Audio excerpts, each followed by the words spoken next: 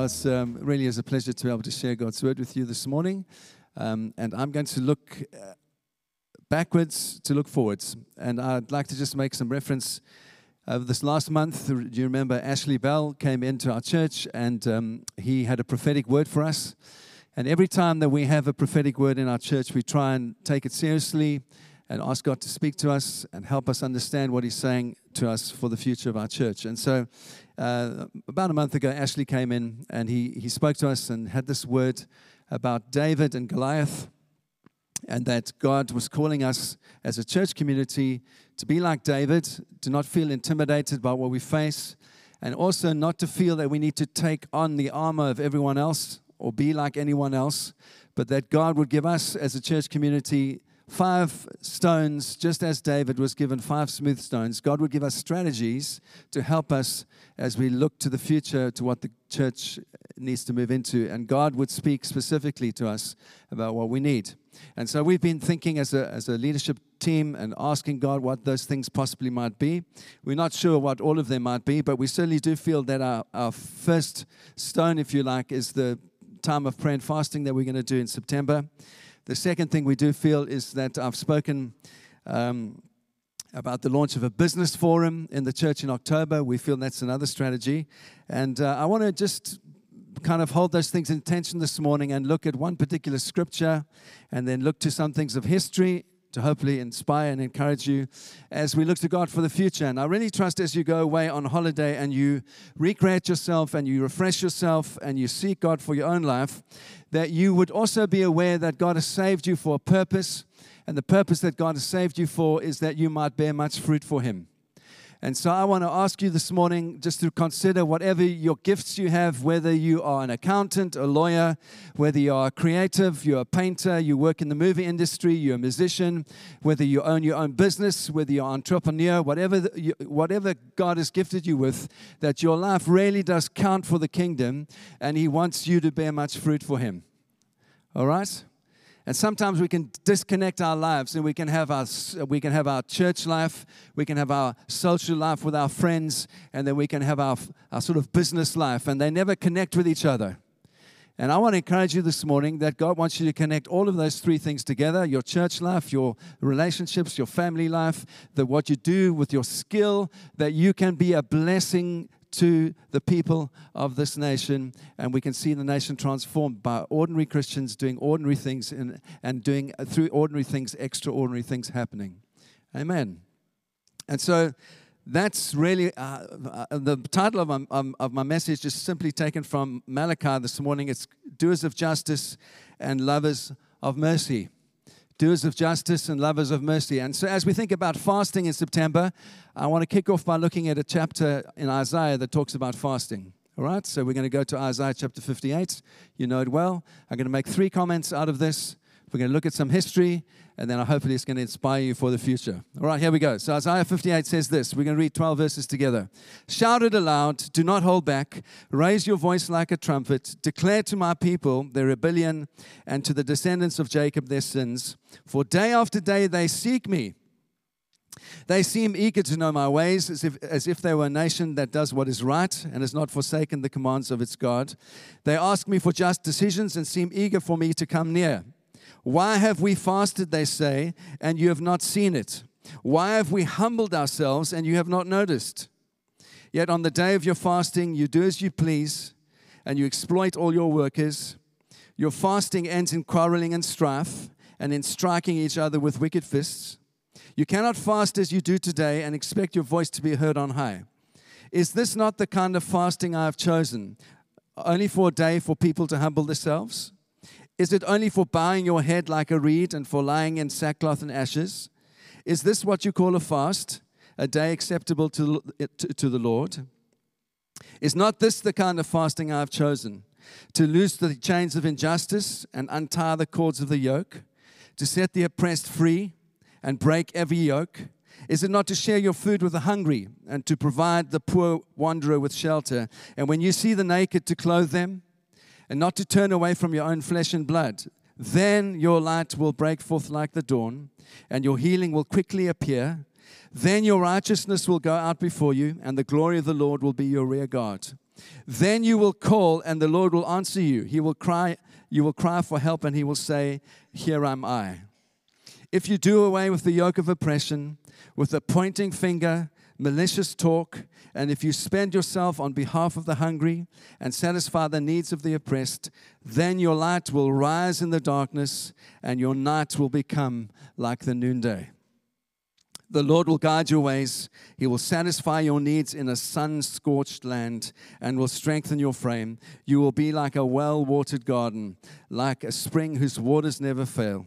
Your people will repair the ancient ruins, and you will raise up the age-old foundations. You will be called repairer of broken walls, restorer of streets with dwellings. Amen. What an amazing portion of Scripture. Absolutely amazing. And this is what I want to just try and speak about from various angles this morning. Is we've not just been saved to avoid evil, we've been saved to do good. It follows that Jesus' people should not just primarily be known for what we don't do or what we oppose, but for what we do and what we stand for. All right? This is becoming a prophetic people. And Ashley was encouraging us to become a prophetic people. And you might recall also in Isaiah chapter 2, verse 10, where Paul says this, we are God's workmanship, created in Christ Jesus for good works, which God prepared beforehand that we should walk in. Yep. Created for good works that God has prepared beforehand that we should walk in them. You recall, Paul says in Titus 2:14, Christ gave himself up for us to redeem us from all lawlessness and purify for himself a people for his own possession who are zealous for good works.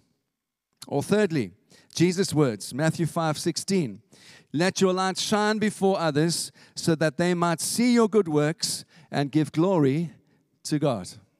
Amen? We are saved for a purpose. Part of why we are saved is to be fruitful in our lives and through our lives. Rooted in Christ, planted in family, fruitful in life. And my prayer is this morning that you will see that your skill, whatever your particular gift is, counts for the kingdom in a profound and radical way. Whatever you're called to do with your life. You are destined for much fruit, and you will bear much fruit if you continue to buy just yourself in Him. We're not saved through our works, but the aim and the fruit of our salvation is to do good works. And as God continues to bless our church in St. Albans, and we work into other areas of this nation and beyond, I really trust there's also going to be a growth in God glorifying good works in the name of Jesus that bring glory to Him wherever we go. Amen? So my message is simply this morning, that we continue to be a prophetic people who are doers of justice and lovers of mercy and people who walk humbly with our God. And I'd like you to reflect on that this holiday season and ask the Lord for your own life what that looks like. And it's going to look different for each and every one of us as we seek Him and ask Him for our lives. And so this text that I chose this morning, Isaiah 58, is a practical text about social justice and practical mercy. And before I apply it to our church, I want to make two basic points quite clear. The first is that Isaiah is writing 700 years before Jesus has come. He's prophesying. He's speaking an indictment over God's people, Israel. And he knows that the Redeemer, Jesus, the Messiah, has not yet come when he's writing, but that he will come. And when Messiah comes, he will bring justice to his people, right? That's the first thing. Messiah is destined to bring justice for his people, and he will bear the sins of injustice. He will bring the very thing that God demands. And so that's why Isaiah says in chapter 53, verse 5, He was wounded for our transgressions. He was crushed for our iniquities. Upon Him was the chastisement that brought us peace, and with His stripes we are healed. We all like sheep have gone astray. We have turned everyone to his own way, and the Lord has laid on Him the iniquity, the sin of all of us. Yep, it's the basic point Isaiah is making. When Messiah comes, when the Redeemer comes, He will take upon Himself the injustice that we all deserve and deal with it once and forever. Amen? That's the first basic point. Secondly, Jesus, as Messiah, shows us the way of how we should live as perfect human beings. He was the only perfect human to ever walk the earth. And he shows us through his life what he wants from us as his followers, as those that follow him, as Jesus' disciples. And so Jesus brought through his life the very justice that God demanded. He lived perfectly, not only to become our righteousness and to become a spotless sin-bearing lamb for us, but also to show us how God wants us to live as human beings. Yes, this is the mystery of the incarnation, that Jesus is fully God and yet perfectly shows us how we should be as human beings, how we should live, what we should value, how we should see the world perfectly, because he is at the same time fully God and fully man. And so when Jesus arrives at his hometown and he speaks in the synagogue, you remember he takes the scroll in Luke chapter 4 and he says this, he quotes Isaiah 61, "The Spirit of the Lord is upon me, for he has anointed me to proclaim good news to the poor. He has sent me to proclaim liberty to the captive, recovery of sight to the blind, to set at liberty those who are oppressed, and to proclaim the year of the Lord's favor." Yep. And then he adds and he says, "This day, this scripture is fulfilled in your hearing." In other words, I am the embodiment of all of this. This is what I've been called to do. I am the Christ. And so he's really saying a decisive time of power, of justice and mercy has arrived on earth in the person of himself, and he's going to show us how we should live by how he lives. Amen? And so therefore, when we read Isaiah now, 2,000 years later, it's an indictment on God's people all those years ago that he's prophesying about, because they are not living that way. And yet we don't hear Isaiah like that anymore. We hear Isaiah now as Christians on this side of Messiah coming, on this side of the Redeemer redeeming us, and on this side of justice being inaugurated in the world. And we look back on all things and we can see it from that perspective now, through the life and the death and the resurrection of Christ, and we can see how we should live in a just and merciful way, because Jesus has showed us. That's Isaiah's point. So what is the main point of Isaiah 58 then? It's very simple. Isaiah is saying this: zeal, religious zeal that is not accompanied by a passion for social justice and mercy is worthless. Yep. Sometimes we don't like to hear that. But basically, I can put it positively. When we look at the final verses, the promise of Isaiah is that our righteousness will break forth like the dawn, will shine like the sun, if our passion and our faith is producing a passion and a faith for social justice and for mercy. Then your righteousness will break forth like the dawn. When you are consumed with those things of giving yourself away and making the world a better place for other people who are less fortunate than you are, then your righteousness breaks forth like the dawn, says Isaiah. That's the great promise of Isaiah 58. And so the first 5 verses are this indictment, this judgment that Isaiah is bringing on God's people. Raise your voice like a trumpet to declare to my people their rebellion. For day after day they seek me out. They seem eager to know my ways, as if they were a nation that does what is right and has not forsaken the commands of its God. They ask me for decisions and seem eager for God to come near. In other words, Isaiah is saying, the people of Israel, you are pious, you are religious, you read the Torah, you are church-going, you go to the synagogue, you pray, your delight is in those things, and yet you don't seem to enjoy God and the ways of God. You seem to forget how God really sees the world and what He's concerned about. He's concerned about justice. He's concerned about mercy. He's concerned that your life counts for changing things around you so that people can come into His kingdom and see Him for who He is. Amen. And so here we see this description of religious zeal without any fruit out of it, and God is not pleased. And then in verse 3 they say, it's like this question they ask back: why have we fasted and you've not seen it? Why have we humbled ourselves and you've not noticed? And God answers that their fasting and their pious religious practices are really a religious cover for excusing injustice in the society in which they live. They're trying to just ignore their injustice and say, well, we're doing all the right religious things. And he says, on the day of your fasting, you do as you please and you exploit your workers. how relevant Monday is to Sunday. How relevant is what we do on Sunday to Monday. We can make ourselves look pious and religious and prayerful and do all the right things. But really God is saying through Isaiah, saying to his people, I see your business practices. I see what you do on a Monday. I see how you behave during the week. And actually, you are harsh in how you deal with other people. You are unkind. You do not treat them fairly. Your workers are not treated with equity. And actually, I don't like that. It does not please me one bit. So don't do the fasting without the change of heart. Because that's really what I'm after. I'm after a changed heart that sees the world differently and is transformed by the power of the cross. I always end up like this. I try to be relaxed, and it always ends up like this kind of thing. But it's true. I can't help myself. And in verse 4, he says, your fasting ends in quarreling, it's strife, striking each other with fists. Your fasting's not going to be heard if you behave like that. And I've said it many, many times. Let me say it again. What really matters in the Christian life is how we live from Monday to Saturday. That's what really counts. Well, that's where our Christian mission happens. It's really where the rubber hits the road. It's really where we bear fruitfulness in our lives. And all of us have an opportunity to make a real difference to other people through how we live and the attitude with which we do business. We teach at school. We are a student. We are an entrepreneur. We are a creative, whatever it is. The attitude with how we use our lives and our skills makes a real difference to our community and brings the kingdom. And I want to encourage you this morning, whatever your skill is, that you would give it to the Lord Jesus, whether you're building houses or you're creative or whatever you're doing, that you're doing it so something of the kingdom comes through your life.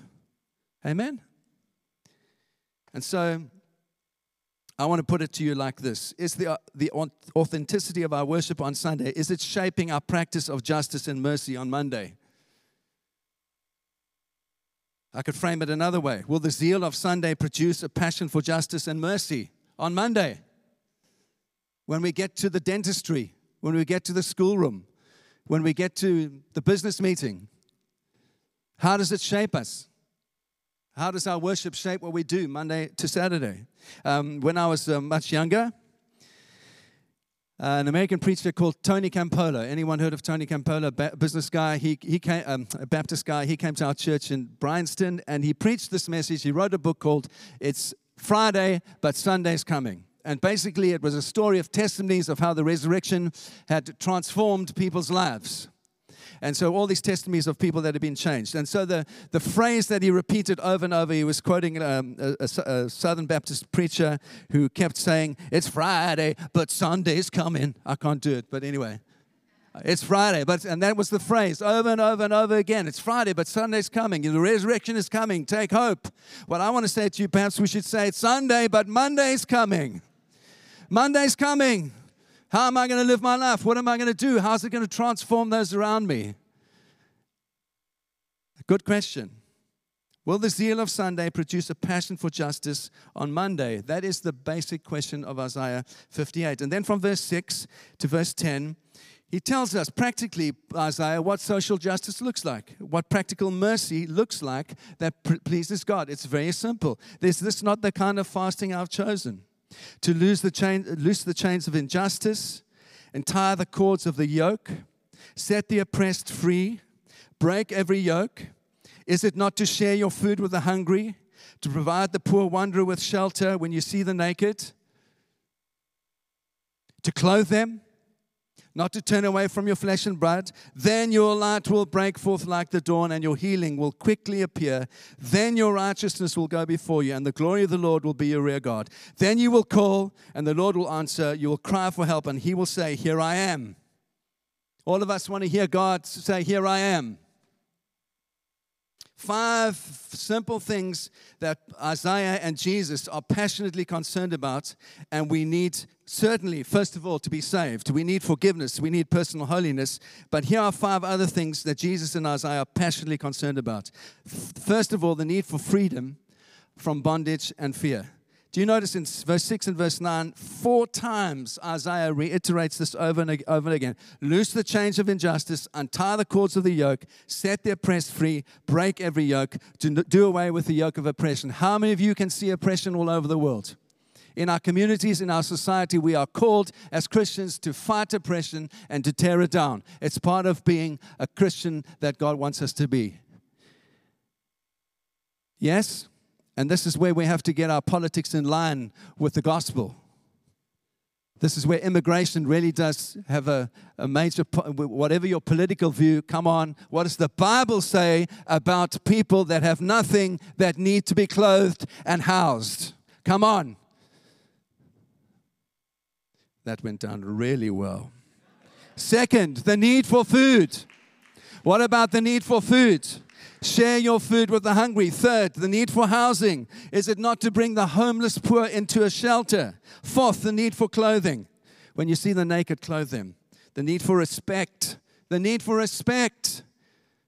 So much need for respect in our culture. People pointing fingers, canceling those that don't agree. You know what I've begun to realize? As the Christian faith gets more and more eroded in our culture, and more done away with, and so we don't need that anymore. You know, one of the basic things of Christianity is this: take the plank out of your own eye before you try and take the speck out of someone else's eye. You see? And what happens in our culture, as soon as you start removing that, your judgment on something is automatically seen as superior to everyone else's.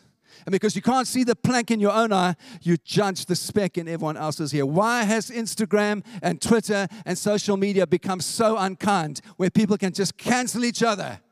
Because they don't even see the plank in their own eye anymore. They only see the speck in everyone else's eye. Let's not live like that. God's calling us to live differently.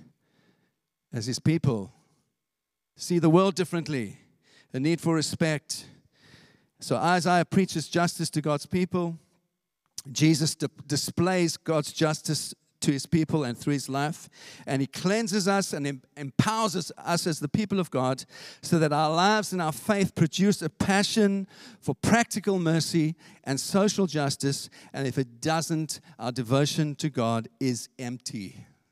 It is meaningless, says Isaiah. But if it is full of love and devotion for Christ, it will produce a life that frees the oppressed, that feeds the hungry, that provides houses for the homeless and clothes the naked and puts away belittling talk and pointing fingers. And that's what I want to say to you this morning, Forest Town Church.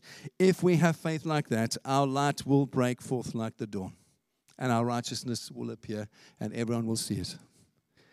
Come on, I'm trying my best to encourage you this morning. And so, as we think about the future, as we think about how we're going to fast in September, as we think about the business forum, as we think about all of these things, let's seek God in our own lives for fruit that is going to be seen and evidenced as we simply serve Him with our gifts and desire His blessings. So then, the rest of Isaiah, and I'm going to give some practical historical things now that I hope will encourage you, but the rest of Isaiah is the promise of God. If you start to see the world like this, if you start to put this in practice in your own life, then your light will break forth like the dawn. Your healing will quickly appear. You will call the Lord and He will answer, etc., etc. He will satisfy your needs in a sun-scorched land. How many of you are feeling that the world is a little bit sun-scorched at the moment?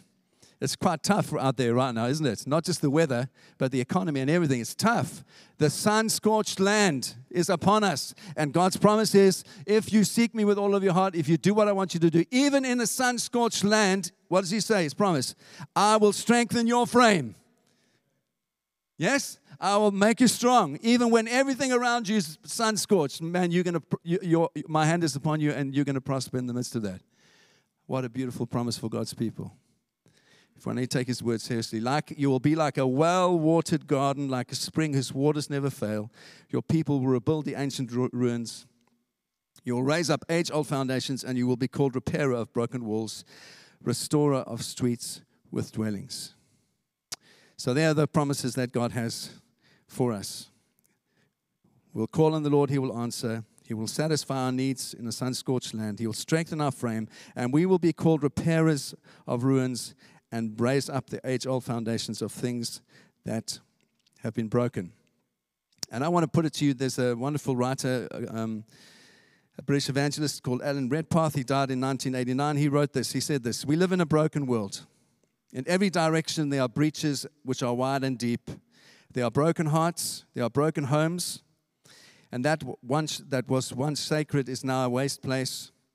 Whereas once there was a careful guarded fence around the sanctity of family life, sex life, the right to personal privacy, it's just a waste place. The wall of protection is in ruins, and life has lost most of its meaning. He wrote that in 1989. I think it's even more true today. In other words, God wants people that are going to help to rebuild those things that are broken. And with that as a context, I want to just give you some examples from history that I really trust will encourage you through some men and women's lives who lived in a way that Isaiah 58 encourages us to do. And these days, there's there is a much needed focus on business ethics and corporate responsibility. And these are good things. Companies are increasingly judged not just on how much profit they're making, but and how the shareholders are happy, but on how they treat their workers, and the impact that they have on the environment, the community, on equality, and all these things are good things. But I want to share some examples as I finish this morning from the Victorian times, 150 years ago, where Victorian industrialists who managed to combine commercial success with social responsibility, which is really what Isaiah is saying, with such spectacular effect that we are still benefiting from what they sowed 150 years ago. Now, I've shared some of these things before, and if you've heard them, you're going to hear them again. And some of the businesses that these people created, you still, for the most part, will see are still thriving today and include some of the most successful companies that the UK has ever seen. Not only that, but there's philanthropic institutions and charities that they established that continue to improve the lives of millions of people across this nation, across the world today. Let this inspire you that your gift can make a difference. And how many of you can say in this room this morning that you have not been touched in some way by one of these things, at least one of these people that I'm going to mention this morning? Who of you here this morning has not given into the temptation of a Cadbury's bar of chocolate, or Roundtree's fruit gums, or Hartley's or Palmer's biscuits? Anyone? All right, good. Surely of you, and many of us have visited a Boots chemist and walked into Boots and got what we need. How many of you enjoyed Coleman's mustard? How many of you put Persil detergent into your washing machines? There are many other products I could mention. These were all businesses started by Christian men and women 150 years ago. And let me just expand it a little bit. What is most notable in these stories is that many of these people came from humble origins, some of them from considerable poverty. Two of them left school at age 13, the rest a little bit later. None of them went to university. Most worked behind the counters in their parents' shops. And from those beginnings, they rose to become some of the most influential people of their generation and employed and changed the lives of thousands and thousands of people and continue to do so. Some of them were innovators and renovated their particular field of expertise. For example, George Cadbury and Joseph Rowntree introduced new pure chocolate that didn't have added starch and other products, and they began to dominate the confectionery market completely. Jeremiah Coleman, William Lever saw the importance of marketing to a whole new mass consumer market. Thomas Holloway, anyone heard of Holloway Medical Institute? Well, Thomas Holloway was one of the guys I want to speak about. Jesse Boot, they were consummate salesmen who realized the importance of advertising, and that ushered in a whole new way of doing business in a cheap consumer market. And a number of these people also relocated their workforce from squalid conditions onto what we would today call greenfield sites. And you can still visit some of those things. If you go to the Midlands, you can visit Bourneville. It's near Ayerswick. You can visit Saltire. You can visit Port Sunlight. All of these are memorials to what these people did for those that they employed and how they changed their lives. Go and have a look. We can make a difference. And anyone employed at Salts or Cadbury's or Rowntree or by the Lever brothers, they didn't just provide wages for their people, but they provided housing, healthcare, education, recreation, entertainment. Is this not the kind of fasting I have chosen? Says Isaiah. When you do these things, this is the kind of fast I'm really interested in, says God. They ran company night schools. They did social dance events, provided allotments for their employees to work on. On bank holidays, they organize trips to the sea. I've heard some people, when I've preached this before, they say, oh, that's so patriarchal. So patriarchal. These men doing all this stuff. They didn't even ask the workers what they wanted. At least they did something. At least they provided houses and they provided entertainment. They did something. Come on. How patriarchal. We don't do that anymore. Fathers, how patriarchal. There were two basic motivations of these men, mainly men. Free trade, self-help, minimal government interference. So there was a Victorian liberalism that motivated them, and they also stood for generosity, tolerance, democracy. They represented radical social reform carried out by individuals. And they were also, that was one motivation certainly, but here's the other basic motivation. They were all motivated by faith. Every single one of those people was motivated by faith. They were mainly nonconformists, so they weren't part of the Anglican or Catholic tradition. And I think that's because, as one of the, Max Weber is a famous economist, said that the Protestant work ethic has shaped the way the West is. I absolutely agree with that. And many others would agree that these nonconformists played a major, major role in the 19th century in making Britain what it is today. George Palmer, George Cadbury, Joseph Rowntree were all Quakers. All of them. Joseph Fry of Fry's Chocolate was also. There was a famous banking dynasty, perhaps you've heard of it, Lloyds of London and Barclays. Ever heard of these banks? Quaker banks, formed by Quakers to help their people, to help the poor. Well, what about Titus Salt and William Lever, Thomas Beecham? They all came from a congregational background. So some of them were Quakers, some of them came from a congregational background. From the Methodists, we can see people like Jesse Bond and W.H. Smith. Anyone heard of W.H. Smith, by the way?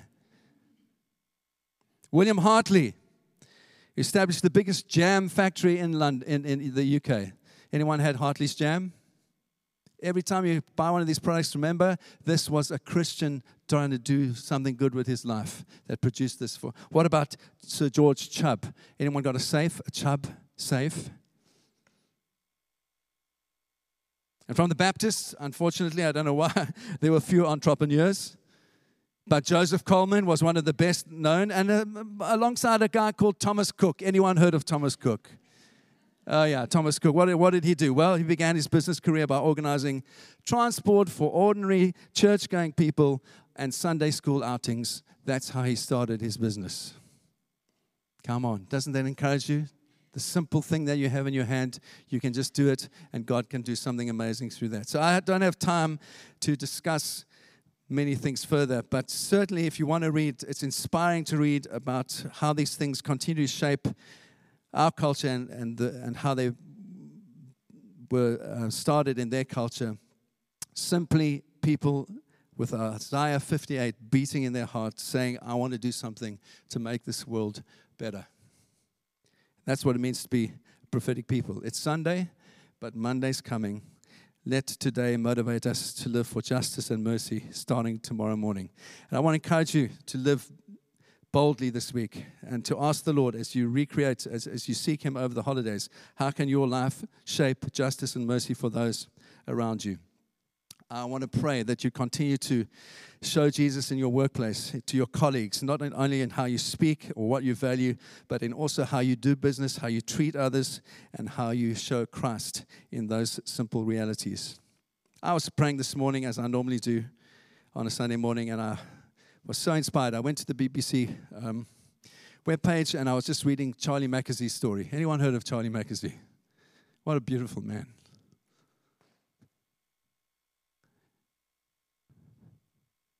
An illustrator, drawing pictures. 5 years ago, he put something on Instagram about a mole, a horse, a boy. And a publisher said, I really like this. Perhaps we can do a book.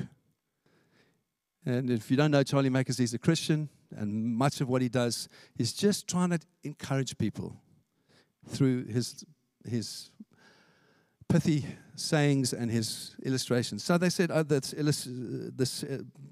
publisher, let's do a book. They did a book. Today, it's sold 8 million copies. It's been translated into 40 languages. It's the best UK hardback covered seller of the century. It was made into a movie. He won an Oscar. He's got a little barn in Suffolk, and he just draws pictures. And I read, this is what he says. He says, I'm shocked we even made a book. It wasn't meant to be a book. It was just me sharing drawings to cheer people up. How beautiful. Yeah, it doesn't matter what you do. Use it for the kingdom, and you don't know what's going to come, what good is going to come for it. And I want to pray that this church will produce many people, many businesses that will change our nation and the world for the better, as we all find that little smooth stone, whatever it is for us, and we just use it faithfully. We fight our battles. Don't worry about being like anyone else. Just do what God's called us to do, and through us, we'll see some Goliaths fall in this nation, and we'll be a blessing to this nation and to this world. And I pray that as we look back on this time, these years, that we will see that God did speak, and many seeds were planted into many hearts in this congregation that produced businesses that were led differently, that worked differently, and that produced great fruit for the nation and for the kingdom. Amen. God bless you.